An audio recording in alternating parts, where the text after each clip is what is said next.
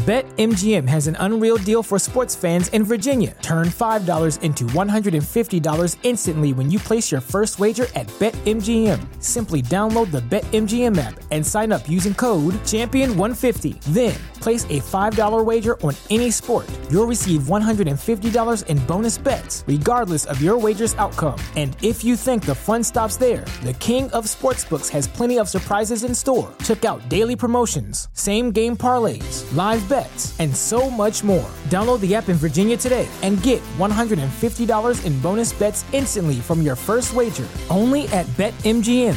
BetMGM and GameSense remind you to play responsibly. See BetMGM.com for terms. 21 plus only. Virginia only. New customer offer. Subject to eligibility requirements. Rewards are non-withdrawable bonus bets that expire in 7 days. Please gamble responsibly. Gambling problem? Call 1-800-GAMBLER. Promotional offer not available in Washington, D.C. Hello, everyone, and welcome to Blogging Theology. Today, I'm delighted to talk to Dr. Michael Millerman. You are most welcome, sir. Thanks. It's a pleasure to be here. Great to see you. Michael Millerman is an award-winning political philosophy scholar and a teacher. He earned his PhD in political science from the University of Toronto for his work on Heidegger and political theory. And his first book, beginning with Heidegger, Strauss, Rorty, Derrida, Dugin, and the Philosophical Constitution of the Political, has been called an essential guide to passionate thinking. And here's my copy of it. I think it's based on your PhD doctorate dissertation, in fact. That's right. But it's actually very readable, surprisingly. Michael is also being he is one of the foremost experts on Alexander Dugin, whom some have called, quote, the most dangerous philosopher in the world, unquote. Several of whose books he has actually translated from Russian. Now, he's also the author of Inside Putin's Brain. That's a great title. The Political Philosophy of Alexander Dugin. Now, Michael has kindly agreed to discuss Alexander Dugin's latest book, and this is my copy here, The Great Awakening versus The Great Reset, which I've read. It's actually the shortest book I've ever read, but what it lacks in length, it more than makes up for in intense content.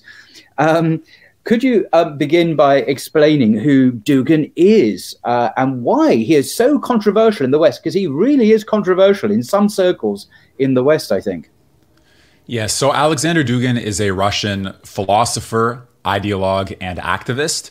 He's the author of over 50 books, some of which have been translated into English, but many of which remain untranslated.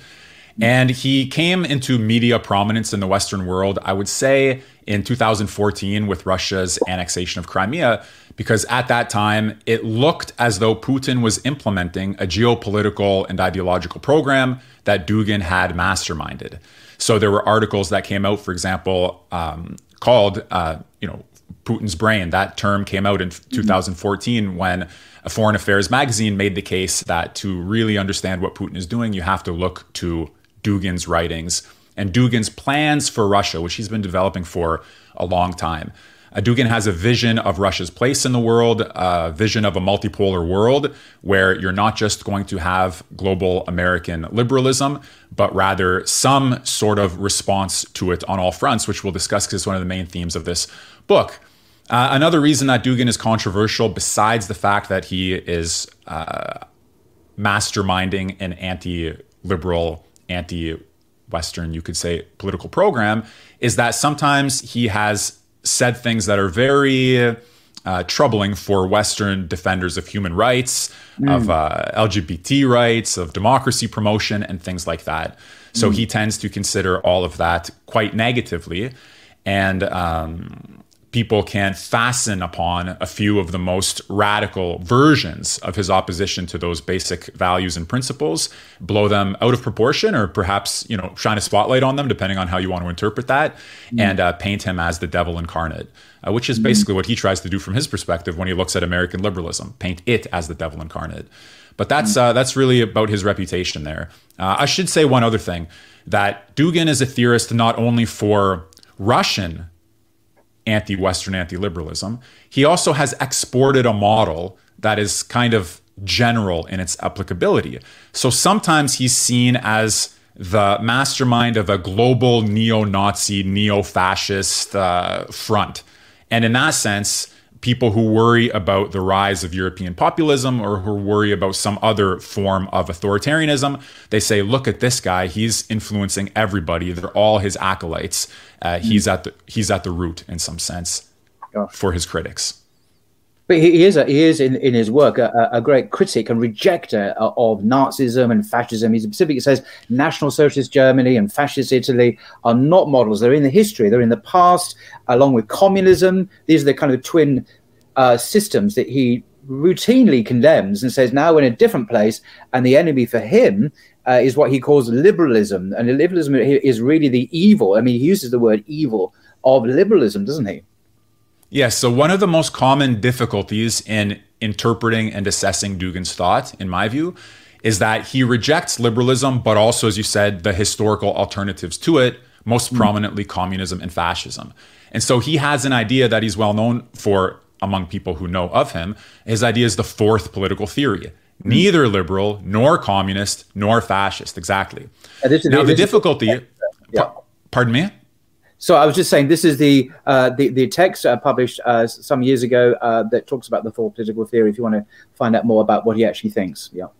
That's right. So the difficulty is that people, as a rule, who don't accept Dugin's model, who still operate within the three political theories, they say, okay, Dugin is not a liberal, therefore he's either a communist, and there's some people who accuse him of that, or he's a fascist/Nazi, and there's some people who accuse him of that.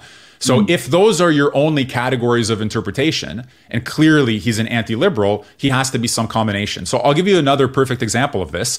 There was a time when he was the founder of a movement in Russia, a party, in fact, called National Bolshevism. So that also, you're like anti-liberal, so you put together the other two political theories and you get national, that's the third political theory, Bolshevist, that's the second political theory. But it's true that today, and a lot of people, including intelligent university professors who work on political theory and political philosophy, they have a hard time wrapping their heads around the fact that he is explicitly, consistently, and genuinely, in my view, anti-fascist. Because they think that anti-fascism implies embrace of global democratic liberalism. But in his case, it doesn't. In his case, you can be against both of them, and he is.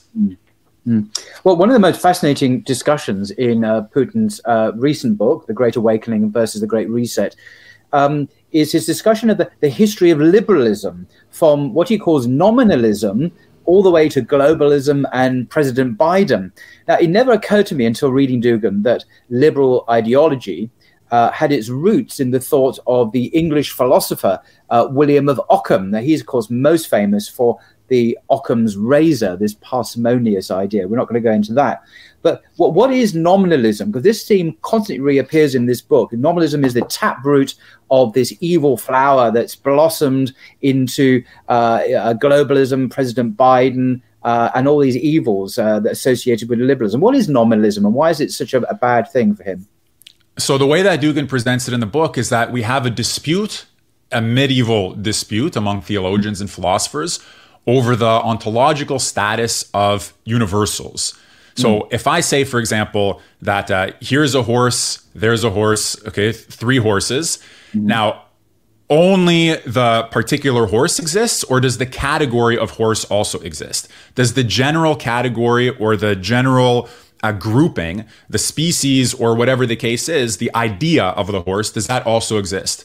So is a debate over the existence of universals. Are only particulars real, or are universals also real? And the idea here is that nominalism came down on the side that only particulars are real, that universals are a function not of what exists, but of what we say. So nominalism suggests that universalism is a function just of the act of naming, in effect, that the only reality is the individual. And Dugin takes... So just the word nominal there then becomes operational, because it's just nominal. It's not real. They're called you talk about the genus of horses. It's not a concept that exists independently of the mind, like Plato might have thought. We only really have individual horses. So it's a nominal use of language. And that's where the word nominalism comes in. Is that right? Yeah. So it may seem trivial in the case of horses, but now take it in a more Platonic direction and look at the case, for example, of beauty, of justice, of the good. So we call some things beautiful. We say this is a beautiful house, a beautiful car. What about beauty itself? Now, Plato argued, he had Socrates argue in the Republic that in that sense, universals, like the idea of beauty, the idea of justice, they are real. They're more real than the individual realities. They're more beingful beings. Nominalism doesn't, the idea of Occam's razor here is we're not going to duplicate entities. We're not going to posit the universal horse in addition to the particular horse. We take our razor, we cut out the universal, and we're left with the particular. We have fewer entities. We haven't had to multiply entities. That's the sense there of Occam's razor. So Dugin looks at this, and you could say he sees nominalism as a kind of thoroughgoing anti-Platonism, a thoroughgoing anti-universalism.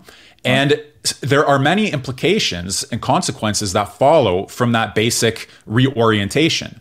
Now, something interesting, I was doing a bit of research myself on this topic yesterday in preparation for our discussion. I found an article from 1935 by this person named Julius Friend. I can send it to you if you want to link it in the video. And he also made the case that, just like Dugin did, that in economics, in politics, in theology, in morality, and in all of these different spheres, nominalism lies at the root of the thrust towards individualism and the movement away from a sense of any overarching shared reality. So just that there's some precedent for Dugin's argument is what I mean. But yeah, the way that he develops it in the book is that this principle of individualism, it begins to attack group identities, common identities, and shared external authorities. So it goes against the church, it goes against anything that stands in the way of the individual, and it stands in the way of the primacy of the individual.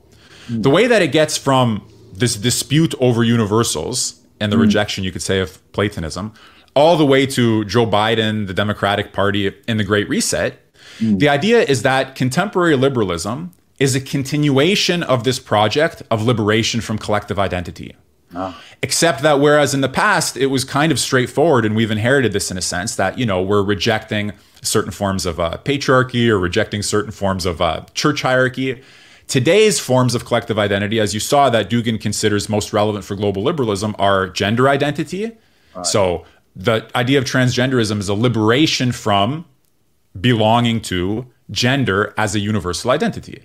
So it's just a consistent application there that the individual is liberated even from gender identity. And then a step further, that the individual has to be liberated even from human identity, because human is also a collective notion, right? So ultimately, the individual becomes only nominally human and therefore possibly transhuman or possibly post-human. So that's the kind of continuation. And on the flip side, and apologies for the long response here, but on the flip side, the idea is that the forces of the Great Reset today, they see as their enemies anybody who's asserting any kind of collective identity.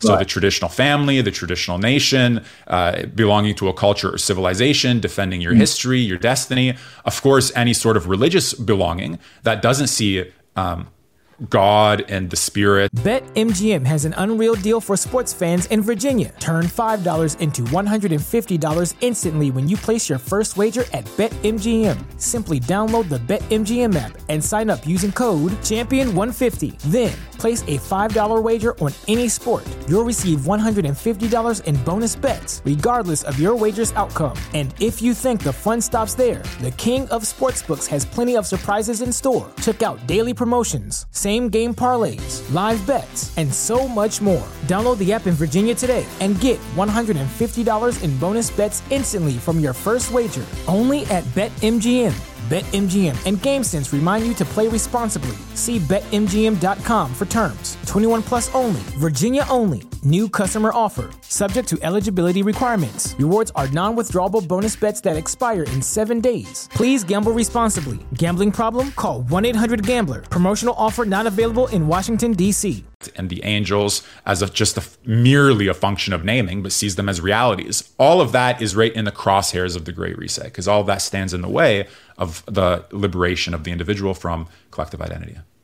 Well, that's an extremely succinct summary, and thank you for that. I just want to point out at the very beginning of the book, Prince Charles gets mentioned, or King Charles III, as he now is.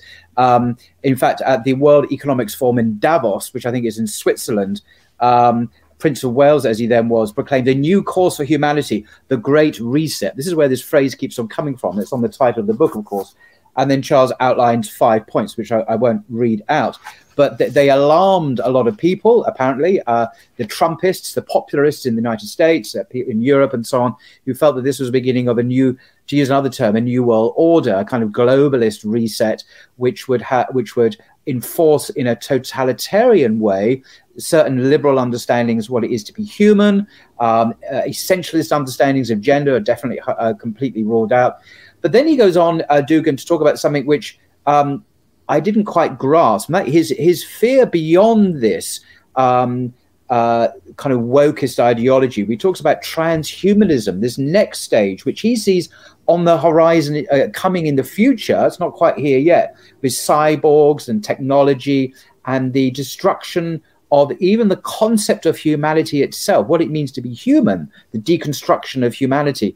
What is he talking about there? I mean, is this, one could say quite easily, this is alarmist, this is fear-mongering. What is the basis for this? But why is he so troubled by the prospect of this new liberal epoch, which will bring further destruction on these values he holds so dear?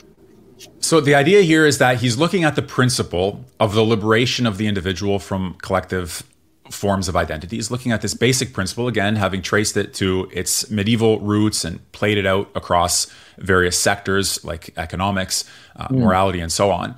And he says, if we carry this principle through to its logical conclusion, at some point we will face the fact that to be human is also a collective identity. Human is like, we had various horses, and then we had, being a horse as a kind of collective identity. Occam's razor cut that out. So now we have various particular individuals. We have being human as a collective identity. Occam's razor has to come in and cut that out as well. So the idea here is that if we're truly free from all collective identities, then we're free as well from the identity of being human. And the liberation of the individual means liberating us to say yes or no to the identity of being human. Wow. We're truly free only if we're free to embrace our transhumanism, our posthumanism. In some sense, becoming a machine is the full expression of liberation from collective identity. So Dugan writes about that kind of thing as well. Let me just take a step back here. Some time ago, let's say 50 years ago, it might have seemed absurd that transgenderism would become somehow a key pillar of the ruling ideology. Yeah. Which, okay, we don't want to over-exaggerate its proportion, but in some sense, it's a key pillar of the ruling ideology, because to identify as a man or a woman is a kind of essentialism, but essences are not consistent with nominalism. To say that something has an essence is to sort of fix its identity and to deprive it of the freedom to go beyond whatever we say its essence is. So here we are in a world where that kind of reasoning happens, and we're subject to it, and we see it. The inability to say about a transgender athlete, for example, that there's something, something about that doesn't add up. Well, Dugan is, again, just taking the principle, extrapolating it. He sees some of the seeds of posthumanism, transhumanism in the philosophy and in the practice of today, but it's not a full-blown reality yet. But he says there will be a time where, just like if you support, let's say, Trump, you're accused of as being a fascist. If you support authoritarian regimes as an alternative to global liberalism, you're accused of being a fascist. Dugan predicts there will be a time where if you say, I'm human, you'll be accused of as being fascist. And that democracy will be on the side of posthumanism and transhumanism. So that's the basic idea. It seems far-fetched, but I think at the level of the extrapolation of the basic principle, it's consistent.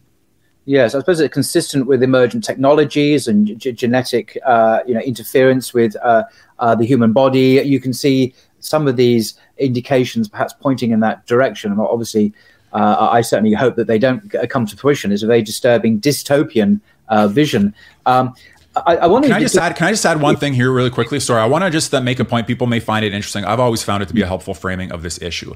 So on one side, you may have people who defend human as a biological entity. They defend man and women as biological categories, and they say, this post-humanism, transhumanism stuff, it's kind of crazy. Like it's technologism run amok. There's nothing to it, even in principle.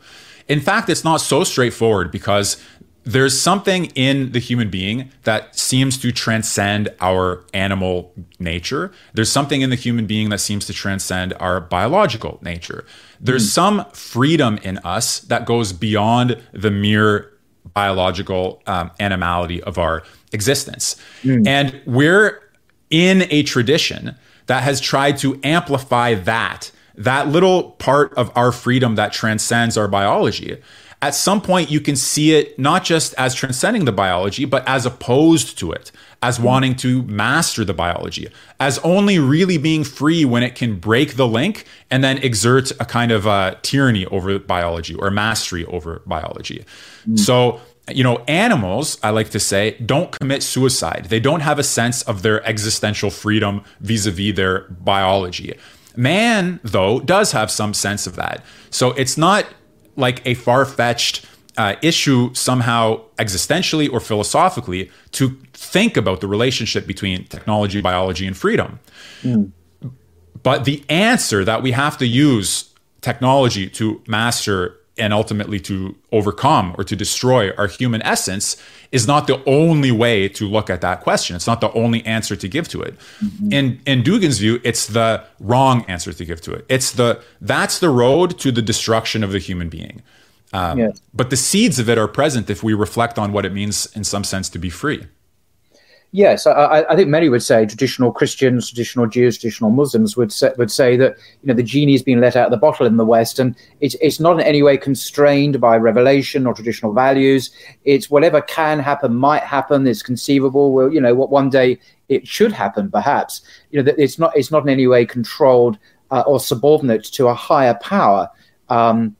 No, I'm sure. Dugin often references Julius Evola as well, and in his writings, who had that notion of tradition, I think, being a guide to humanity, and we seem to be free of that in the West. Indeed, very anti-tradition, and this seems to be if it's unguided, it can go both very badly or better still. But we don't really know where we're going because we don't have this guidance to lead us forward. Yeah, so that's a big part, I think, of Dugin's opposition to these tendencies. He wants to restore some of the traditional, some of the philosophical, some of the inherited and time-tested guardrails. Because, yes, without them, we put ourselves into the hands of forces that, to put it mildly, may or may not be good, may or may not be in our interest, may or may not be where we want to go.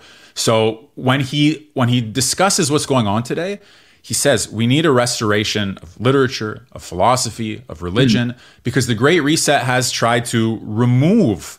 It's not just that we find ourselves in a situation where we don't have guardrails. We have been put into a situation by people who have destroyed the guardrails deliberately, in his view, as a continuation of this principle. Because part of the idea of liberation is liberation from guardrails, liberation from the straight and narrow, liberation from anything that can give a human life direction, meaning and purpose, other than the one that goes to ultra emancipation. And this particular kind of theme seems to be very Eurocentric, to do with the historical context and the evolution of European history. So we had the medieval period, which already alluded to, and then the revolt against that, not just with the Reformation, but the Enlightenment, rationalism, the French Revolution in 1789, explicitly anti-religion, anti-clerical, which pushed religion out of the public domain, and it's still an issue, obviously, in France today. But this is a European drama, European trauma, almost like an internecine civil war going on within Western Europe. It's not Russia's problem. It's not China's problem. It's not the Muslim world's problem, although it's become that or becoming that because of the hegemony of the West through its cultural, political, and military institutions. So what started as a local issue has become a defining issue for humanity. And even for Russia, which is not part of this. In Orthodoxy in the East, they didn't go through this trauma, revolt from the Catholic Church, the reassertion of human dignity and reason. Orthodoxy had its own way of dealing with that. Yeah, that's an absolutely crucial point, because you have here a few things happening at once. You have the universalization or the universal projection of European history. Exactly. In a way that it doesn't apply in these other cases. And that means that these other places, for Dugin, primarily other civilizations, they have a two-step operation. Number one, they have to reject the projection of universal Western political modernity onto their playing field. So that's number one. They fight back against the unipolar global hegemony. And then the second step is to encourage all of the different civilizations to figure out for themselves, if they haven't already, to express for themselves if they haven't already, and incidentally for Westerners to start to pay attention to these other places if they haven't already, in order to see how they themselves conceive of their own history, of their historical trajectory, of their existential dramas. So, for example, he says you have Fukuyama's idea that there's been an end of history with liberal democracy. Dugin says when he analyzes the Russian question, not only is Russia not at the end of its history, it's not even at the start of its history in some sense. If you consider history as the history of philosophy, because for Dugin, properly speaking, Russian philosophy hasn't yet begun. That's a whole. He's got a book on that, untranslated. I've translated some of it, but I can't release it yet because of the sanctions under him. Even though I write about it in some of my other books. So this idea that, for example, some places have their own modernity, but it's not the same as Western modernity. Yeah. Some places are at the beginning of their history. There are going to be as many different histories as there are cultures and civilizations in the world. But right now, all of that is moot, because right now, geopolitically, ideologically, philosophically, you have the de facto projection of the European drama on the rest of the world. So that's the first step to roll that back. Now, obviously, some people don't want to roll it back. They want to finish the job so that the projection becomes a one-to-one identification globally. Yeah. But that in some sense is another way of looking at what is the Great Awakening versus the Great Reset. If the Great Reset succeeds, then that history, the European history, becomes the end of that history becomes the end of world history. Somehow everybody gets assimilated into the West's particular drama. The Great Awakening is we get liberated from that local drama, and the possibility of a genuine, authentic destiny gets awakened for all of the peoples and all of the civilizations as they see fit.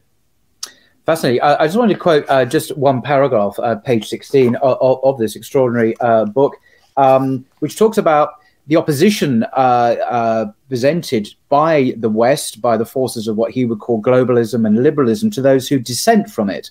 All who oppose them, in their eyes, these are the forces of darkness, their eyes being the West's eyes, I suppose. By this logic, the enemies of the open society must be dealt with in their own severity. In their own severity. If the enemy does not surrender, he must be destroyed. And then Dugin writes, the enemy is anyone who questions liberalism, globalism, individualism, nominalism in all their manifestations. This is the new ethic of liberalism. It's nothing personal. Everyone has the right to be liberal, but no one has the right to be anything else. And I like the rhetoric there. Everyone has a right to be liberal. Of course you do. But no one has the right to. It's like the Henry Ford thing. You can have any color of car you like, as long as it's black. That was the kind of attributed to Henry Ford. And it kind of ideologically the same. Of course, as a liberal society, you can believe in anything you want, as long as it's liberalism. But on the darker side, there is rhetoric also, I think, by Dugin, which will surely worry many people in the West. I think you've already alluded to this, but it's found on page 69 in one of the appendixes. And I'll just read the paragraph. I think it'd be fairly self-evident. So first of all, he writes, we need to fight liberalism. We need to bring this lasting decay to the end. We need to overcome liberalism. We need to finish with liberalism, with the open society, with human rights, with all the products of this Soros-style liberal system based on liberalism, materialism, progressivism, on the total alienation of the people and the extinction of local links. Individualism is the last word of liberalism, so we need to finish with the concept of individualism. Now, I think I know what he's getting at, having read the whole book, but his open attack on words like, or concepts like the open society, his open attack on human rights will alarm people, to put it mildly, in the West. Now, I know he has a particular angle on this. He's not against human dignity. He's not against people being treated justly or fairly. But this rhetoric is going to rub people up the wrong way, surely. Yes, I think that's fair to say. And what you read is a mild example to a certain extent. His rhetoric can be much fiercer, where he calls supporters of LGBT and human rights and democracy and Americanism, Satanism, and says he can be very fierce against them. But we need to understand, I think, the argument. We need to understand exactly what it is that he's driving at. So I first of all, he's right, I think, that in a world of liberal domination, if you oppose liberalism, you're instantly marked as a kind of enemy. You're liable to be canceled, you're liable to be fired, you're liable to be tarred and feathered, if not imprisoned and killed. So I think that's accurate. Yeah, absolutely. Now we have the question, how could anybody oppose human rights, for example, right? For some people, that's unthinkable. How could you oppose human rights unless you're just like an authoritarian, dictatorial or fascist, tyrant, or a fascist, which is what or a fascist, exactly. Yeah. Well, in Dugin's presentation, this is crucial. I think it often gets missed, and it's hard to see, and it's not so easy to understand, but it is somehow the foundation here. The question is, what does it mean to be human? Now, this is a legitimate philosophical question. What is being human? What is the meaning of being human? Who's the human being? So if you think that we just are understood in terms of evolutionary biology, you'll have one kind of answer. If you think that we are created by God, we have souls, we live before and after death in some way, that's a different kind of answer. And there are several others as well. It's an open question, who's the human being? I think that one of Dugin's main concerns with the global ideology of human rights is that it takes a single answer to the question, who's the human being? And it universalizes it in a way that, as we discussed earlier, the logic actually leads to an anti-human outcome, namely to post-humanism or transhumanism. So we have the universalization of a single answer to the question, who's the human being, an answer that, if driven to its conclusion, is the end of the human being. Now you say, number one, are there other answers that should be considered? Are there other ways to think about the human, the political community, social life, history, religion, God, and all of these things that are not automatically disrespectful, indecent, a slight against human dignity, but that have somehow an equal right intellectually to exist as an answer to the question, who's the human being? Yeah. And that, in my view, is the deepest aspect of what the Great Awakening means for Dugin. The Great Awakening means somehow reawakening the question, who is the human being, in a way that doesn't lead to the destruction of the human being. So another way that I've liked to put this, it's been helpful for me, I think it's short and sweet, and other people may find it helpful. There's more to being human than being liberal. So if we take the liberal with his human rights and we say that's it, there's no option to that, we've actually amputated the human soul. We've cut out a large part of what it is to be human. It's like some form of, it's an existential crime against the human being to constrain it to a certain interpretation reducible to the ideology of global human rights. That's the kind of thinking that lies behind what Dugin is saying. What I think a lot of people, as you said, who automatically, reactively oppose his formulations, what I think they think when he says that is like, Dugin wants to be able to just put everybody in jail without due process. Dugin wants to be able to just go around creating rivers of blood everywhere he goes. Dugin has no respect for people, for persons, for anything. that's not, I would say, the conclusion to draw from his formulations. The conclusion is this one about debate over the meaning of human life and of our lives together in political communities and in, global political order. Okay, now I see that. There's a deeper philosophical question here, and once understood in that context, then I think his fiery rhetoric is made slightly more palatable, although in reality, people are going to react to the superficial. They're going to see this rhetoric and go, "Oh, he's against human rights." In spite of the explanation, the deeper understanding of the nature of the conception of humanity that underpins his views versus a different conception, which he's rejecting. Really, I think, in terms of PR, if one can talk about such superficial things, having just spoken philosophically, it will surely backfire. I mean, it just takes some Americans, I should say, to take stuff in here out of context and just pump it around the airwaves, and hey presto, Yeah, I just want to say a couple of things about that. So first, I want to be responsible for the fact that in Dugin's own self-understanding, the philosophical arguments always have a political or geopolitical correlate. So it's not like it's merely philosophical, merely conceptual. These conceptual and philosophical differences do get expressed in geopolitical affairs. And for example, in things like wars, and in real wars, real people die, real people's lives are destroyed. So I don't in any way want to downplay the actual real life significance of these disputes and treat them like they're merely philosophical hair splitting. In some sense, he's justifying actual wars against global liberalism, not just intellectual wars against global liberalism. So there's something there if you're like a pure pacifist, or if you're on, if you don't want to be on the side that gets attacked by the aggressor, and all of these other reasons. There are legitimate there are legitimate grounds for not liking what Dugin has to say because of its consequences in real life politics. That's one thing. The other thing, though, is that in this book, Dugin points out, correctly, I think, that it's not like, for example, America is the open society, Russia, China, Iran, and so on are the enemies of the open society. The line between the supporters and the enemies of the open society runs within America as well. Yeah. And I think that is quite obvious now, quite clear to see given the last few elections, given the political rhetoric. And you could understand then why there are some Americans who, when they hear certain of Dugin's ideas, okay, the supporters of the open society in America who hear Dugin's ideas react in the way that you suggested. But the enemies of the open society in America who hear Dugin's ideas resonate with some of them. Yeah. And, in a way that's exploited by the other side because they can say, well, you're agents of Putin, how much is the Kremlin paying you to support these talking points? But look, let's take a very exaggerated example.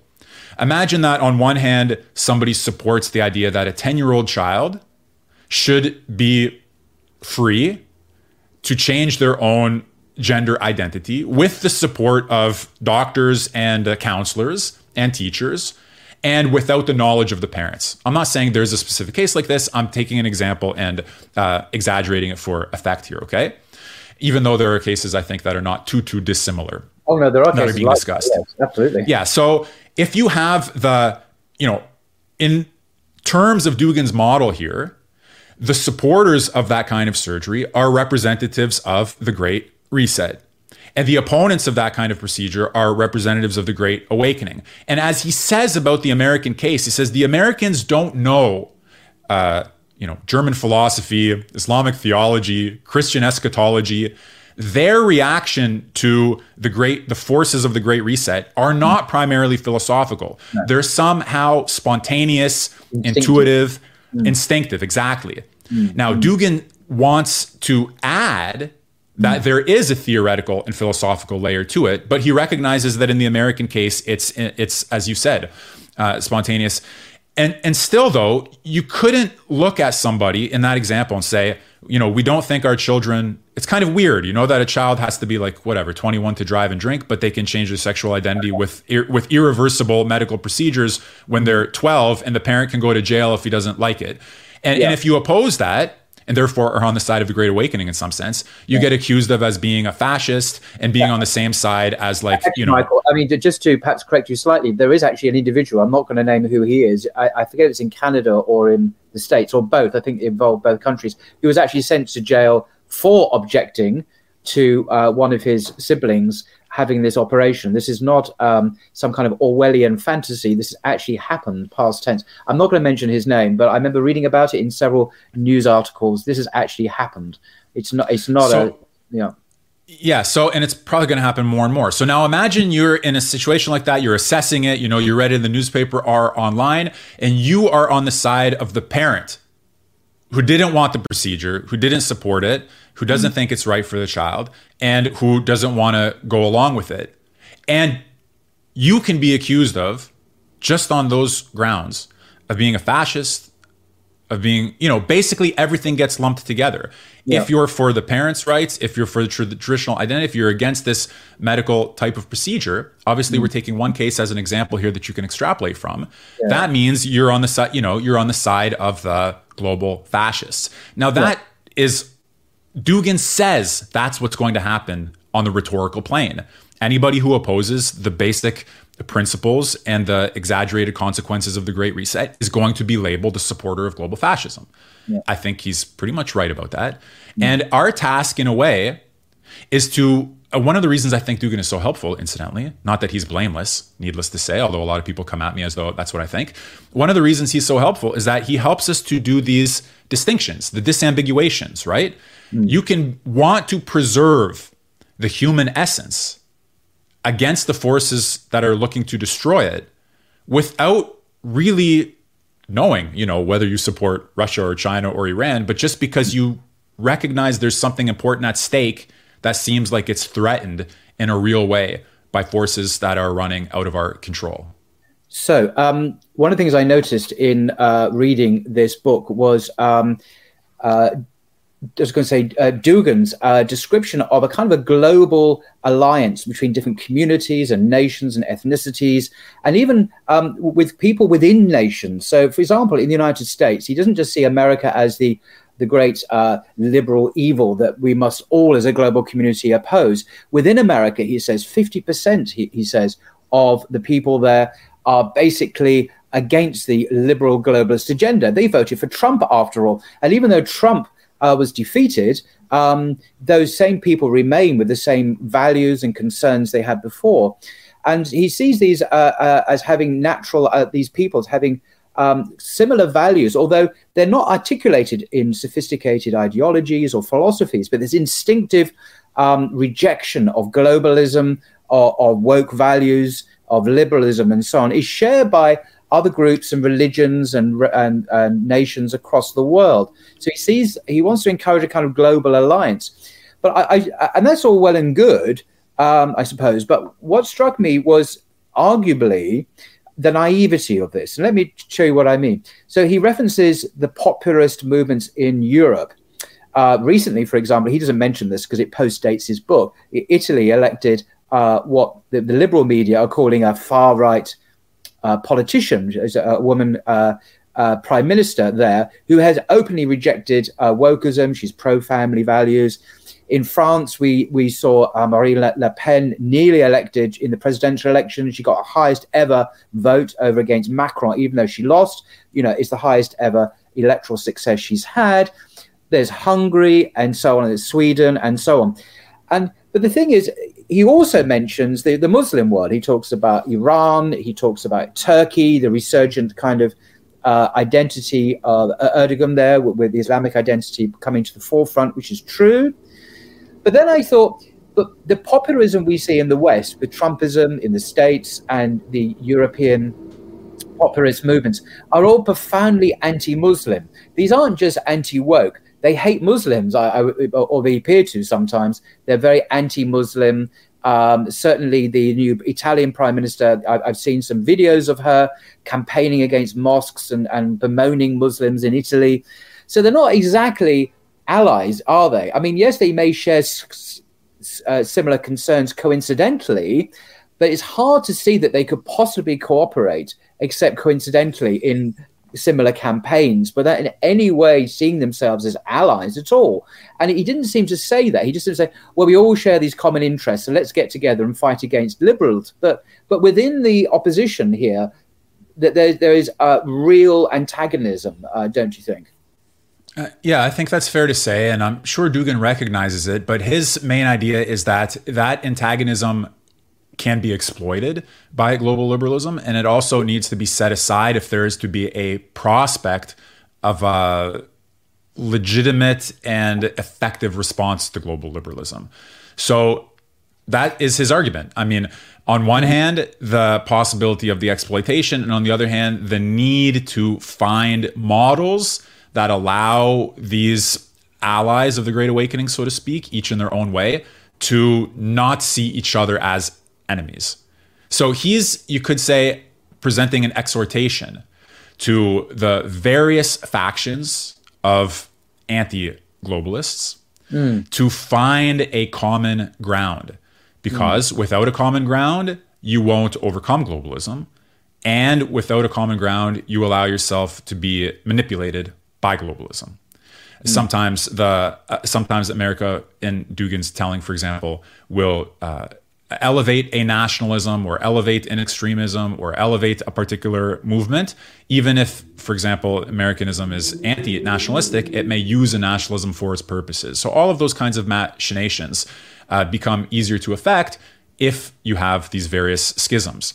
So now we have a question, like, how is it possible to take groups that in principle share opposition to globalism, but still have these inner fragmentation, or still opposed to one another? How is it possible to offer them anything like a common ground? Indeed. Well, I think that is the question that Dugin poses, and that's the question that he tries to answer, in my view. People may think he does so successfully or not, by offering people the ideas of the fourth political theory, the ideas of a theory of a multipolar world, and several other ideas. Let me give you an example. We've discussed how it seems like the meaning of being human is at stake in the conflict between the forces of the Great Reset and the forces of the Great Awakening. So Dugin says, okay, that's a kind of shared ground. We're all trying to keep something human in play. And there's all of the traditions, religious and philosophical, have some expression of what that is. So he tries to look to, for example, various Islamic thinkers in Shiism, and he does a sort of mapping from Heidegger over to their tradition and says, look, here's their account of the radical subject, of the deep human essence. Here's the Western European account of the radical subject, the deep human essence. Here's the Russian account. Here's this account, this account. So at some level, it's kind of like, I mean, this is an oversimplification, but let me see if this helps map out what he's aiming at. So you have this fragmented, fractured layer of opposition to global liberalism. You take it one step down and you have the specific internecine debates or whatever, pro-Islamic, anti-Islamic, pro-nationalist, imperialist. His idea is take it a step further and try to find what's shared, what's common, and what can, sometimes it'll be tactical. It won't necessarily be always deeply theoretical, but that's the nature of his argument. And he specifically says, as you saw, but for the benefit of people who haven't read it yet or had a look at it, he says at several points, for example, we need to make sure that we've trained not only a class of philosophers, theologians, like a holy priesthood, basically, of anti-globalism. You also have to take into account the warrior class, and the warrior class across the whole playing field. And you have to sort of teach the warrior class or educate the warrior class to understand that they're not at war with each other. So Dugin is engaged in a project, maybe successful, maybe not, maybe laudable, maybe not, of orienting all of the forces at play against a common opponent. There's more to gain in setting aside these little animosities in order to deal with the big one than there is to not deal with the big one because you're too caught up in the little ones. Now, maybe that's too utopian. Maybe it can't happen. Maybe there are too many obstacles along the way, but that's his intention so far as I can tell. Yeah, I suppose the principle, my enemy's enemy is my friend would be the operational thing there, kind of minimalist, okay, well, we don't necessarily like you or agree with you, my person who I share strategic interests with, but because the enemy of my enemy is my friend, we will work together on this particular project. But that doesn't mean, though, that we are in any way going to be friends. No, it doesn't. But there are other kinds of operations that he does. Again, they may be accepted or rejected. So instead of saying, I'll give you a simple, probably too simple example, but still, instead of saying, Christians are the enemy, or Jews are the enemy, or Muslims are the enemy, or this is the enemy. Just like we saw in the case of the United States, you had the forces of the open society and the enemies of the open society running through, right, dividing it up. Yep. So too here he sometimes says, like in the Islamic world, there are some players who seem to be allied with it's not that in this book, what he says is that the Islamic world as such is predisposed to be against the Great Reset. Okay, but in some other contexts, in some other cases where he's using some other divisions, he says, for example, that, Wahhabism is employed by the forces of Western Atlanticism, whereas there are Shia movements that are much more aligned to a Eurasian or a multipolar mentality. There are some tendencies in Islam that are more closely aligned with political modernity, and other tendencies that are more closely aligned with the mystical or traditional interpretation of things. I'll give you an example. I know maybe your listeners will or won't find this interesting, but like Martin Heidegger is an important thinker for Dugin. He's called him the deepest foundation of his fourth political theory. And Dugin sometimes does this operation that moves us from Heidegger to Islamic thought in the following way. He has Henri Corbin, who I understand was the first to translate fragments of Heidegger into French, but who was also a scholar of Iranian mysticism, and who wrote books, for example, on Ibn Arabi and on these medieval accounts of the mundus imaginalis, of the sort of intermediary world. So you have the physical world, you have sort of divine realm, and then you have an intermediary realm of images, kind of a realm of prophecy. And so he's able to go from an interest in Heidegger through to an account of Islamic mysticism, using this intermediary figure, Henri Corbin. And he's always doing that kind of thing. How can we take the structure that we just mapped out as it applies to Western Europe or to Russia or to Germany or wherever, and give it a multipolar dimension? Let it tell us something about the Islamic world, about the South America, about China, about Africa, and so on. So he's trying to bring out, he may succeed or not, but the intention, I think, is to show people there is a common interest that we have, a common existential interest, not only geopolitical, although partially geopolitical, but primarily in some sense spiritual, religious, moral, psychological, historical. And that interest is making sure that you don't get destroyed by that universal projection of Western European political modernity. So some people may take that up or not. Let me just say one more thing super quickly, is that there are some nationalists, European nationalists and other nationalists, who they seemingly take a stance against global liberalism by asserting the primacy of the nation and its traditions. One thing that's not so easy to see for people who are newcomers to Dugin is that he is not a nationalist, and he recognizes that nationalism can sometimes be exploited by the hegemonic imperialist forces. And so it's not like, in some sense, nationalism is not enough for him. He likes big civilizational blocks because small nationalisms are not sovereign enough to really assert themselves outside of the gravitational pull of the real bearers of sovereignty in the world. I think I might just push back on that. He might not be a nationalist in the narrow sense, because his understanding of Russia, as far as I can understand from his book, is not that Russia is just a nation, but it's an imperium, it's an empire, and it's much more than just a narrow sectarian ethno-nationalist state. Therefore, it would be accurate, perhaps, to say, I'm looking at the last section of The Great Awakening, this book, Russia Awakening, an Imperial Renaissance. He's an imperial nationalist, I suppose, if that such a term exists. He's all for the Renaissance of Russia, and this comes in perhaps into the last section, really, where unavoidable given what's going on in the world at the moment. There's a relationship, the intellectual or other relationship of Dugin with Putin himself. And I know there are a lot of tropes in the Western media which are, frankly, a bit silly. Putin's brain and all that. But he doesn't actually, as far as I'm aware, hold any. Dugin doesn't hold any official office in the Kremlin. He's not a government spokesman. He's not part of the cabinet or anything. He's like an independent thinker, if that's the right word. But what is the relationship, if only intellectual, between Dugin and Putin, and how much of this of Dugin's project is endangered by the fortunes or misfortunes of Putin himself, and of course brackets Ukraine, etc. Because he's not living in an ivory tower. This guy Dugin is dealing with real world events, and at the moment, I don't know what's really going on. I don't know what's going to happen in the future. But if things turn out badly for Putin, who knows what will happen to Dugin? Yeah, that's right. So let me say a few things. The first one is that there is a kind of history of Dugin's institutional influence, by which I mean he met with such and such a party leader, he helped with such and such a platform, he was invited to speak here or there in government circles.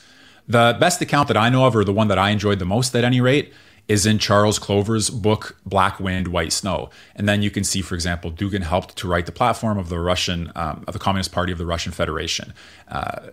And he influenced these other figures. So that's at the level of like direct institutional influence. He met with this person met with this person. But I think that is, for me at any rate, less important and less interesting than a different kind of influence that intellectuals can exert on holders of power. And the idea here is that Dugin has, over 30 odd years and 50 odd books, articulated a vision for a world in which Russia can assert its civilizational independence and sovereignty.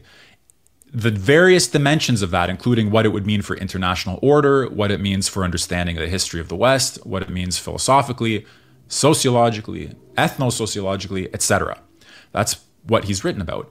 So now you ask the question, what's his influence on Russia? And I would put it this way, that whenever Putin decides to act as though Russia is a civilization and not just a country in the global order, then somehow automatically the ideas that are going to be there for him to draw on, whether because he's aware of them directly or indirectly, maybe because they've percolated over 30 years through a variety of authors, think tanks and institutions, or just because Dugin has prepared the conceptual field so that as soon as somebody starts thinking, what would it mean for Russia to go against the West? What are the key concepts, the key words, the key policies, the rhetoric, the ideas, and the ideologies? He's the one who has prepared that field, and it just starts raining down, so to speak. So Dugin has, in that sense, provided the true north for a Russia that wants to break from the West without doing it as a small nation, like you said, without doing it in ethno-nationalist terms, and without doing it in terms of the rejected ideologies of the past. Another way, like Dugin has sometimes said, he doesn't answer the question whether he knows Putin, whether he's met with him, and so on. He doesn't answer that question when he's asked in interviews. Michael, why doesn't he answer that question? I mean, look, if not answering it is evasive, and that suggests, why is he not answering that question? Yeah, I'm not sure. I'm not going to speculate, but I'll tell you that what he does say is that as somebody who's analyzed the trends of global politics and of Russian history, he says he sees further ahead on the basis of the logical extrapolation of the meaning of Russia's history. And so when Putin acts consistently with that, it's going to look like he's walking in lockstep to a certain extent with Dugin's ideas. Right.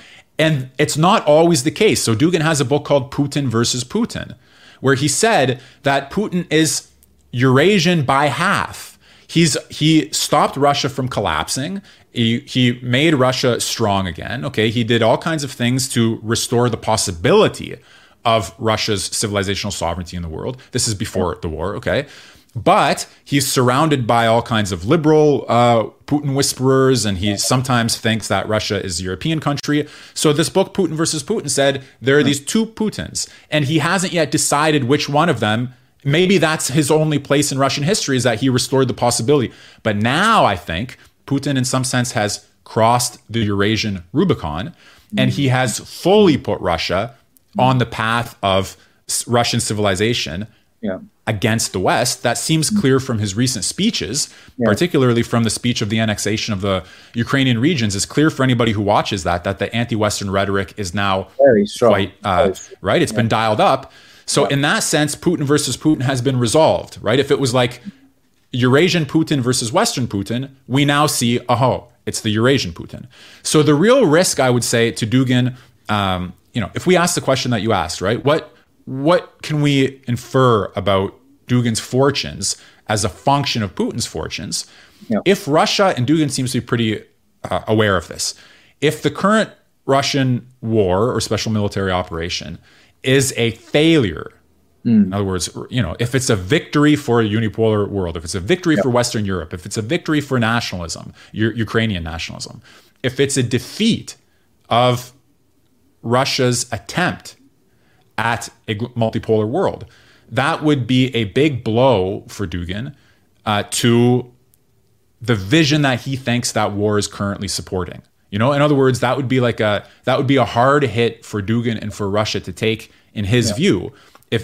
So he sometimes has talked about the current war, special military operation, like it's a matter of life and death for a Eurasian Russia. If Russia loses, it's going to be a big problem. And a lot of people, obviously, it's the opposite for them. It's not a big problem. It would be it would be the best thing that could happen for them.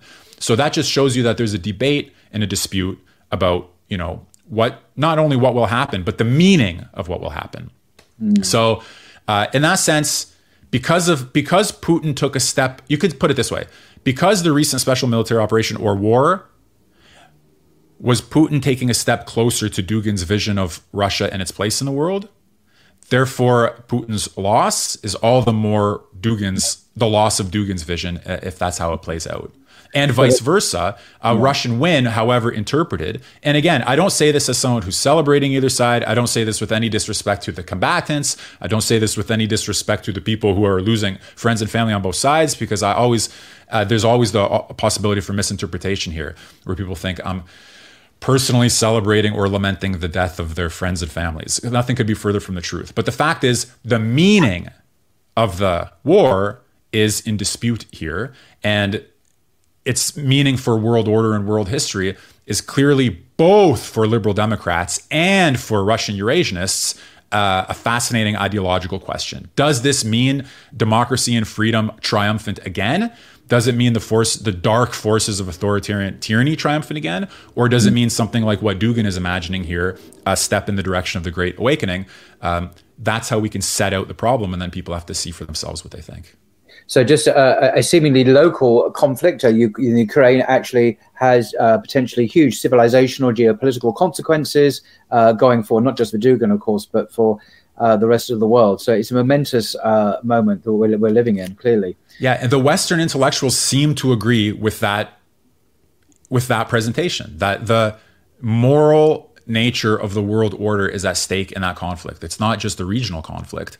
It's a conflict over, again, the meaning of history. It's kind of like if you had the end of history with the victory of global liberalism, Russia's trying to reverse that, and a Ukrainian win would make sure that reversal is doesn't happen, right? The corpse tried to get out of the grave, and you put it back, you buried it again. That's how some Western intellectuals see what's at stake here. God, extraordinary. Just my very last question, if I may. We've talked about a number of books by Dugin. This is obviously his most recent one. This is the classic text, The Fourth Political Theory. I'm always very intrigued by the icon or the illustration here. What exactly does it mean? It's quite the symbolism there is quite striking. And this is your doctoral dissertation, beginning with Heidegger, and there are others, of course, that I haven't mentioned, many others. But what book would you, Michael, recommend to a Western or a global audience who are not familiar with Dugin's work, who want to get acquainted with it? What would be a good way into the mind of Dugin, do you think?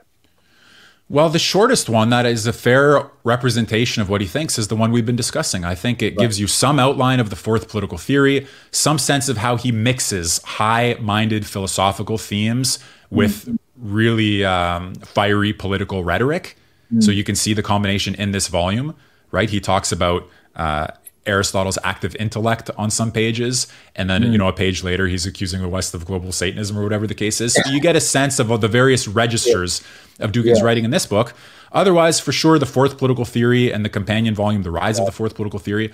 People who are just interested in the geopolitics, there's a book called Last War of the World Island, Geopolitics of Contemporary Russia.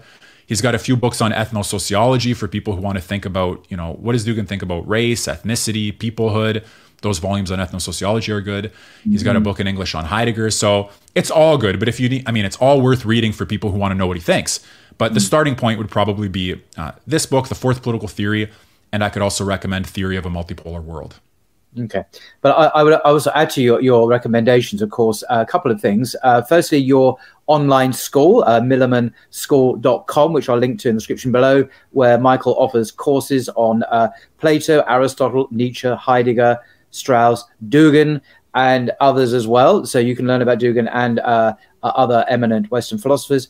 And also I'll link to Michael's frankly fascinating website. I wouldn't say that. He really is a very well produced website in the description below with lots of goodies there if you want to follow up on essays and so on. He has you've got a YouTube channel, of course, which is worth looking at, where you actually interview Dugin, I think, don't you, on one or yes, one or that's two right. of them? In English, I'm glad to say. So you can see the man himself talking with Michael. And Dugin actually speaks surprisingly good English. I say surprising because he speaks many languages, I think. He's certainly a thinker to take very seriously, whether or not one likes what he says or agrees with everything he says.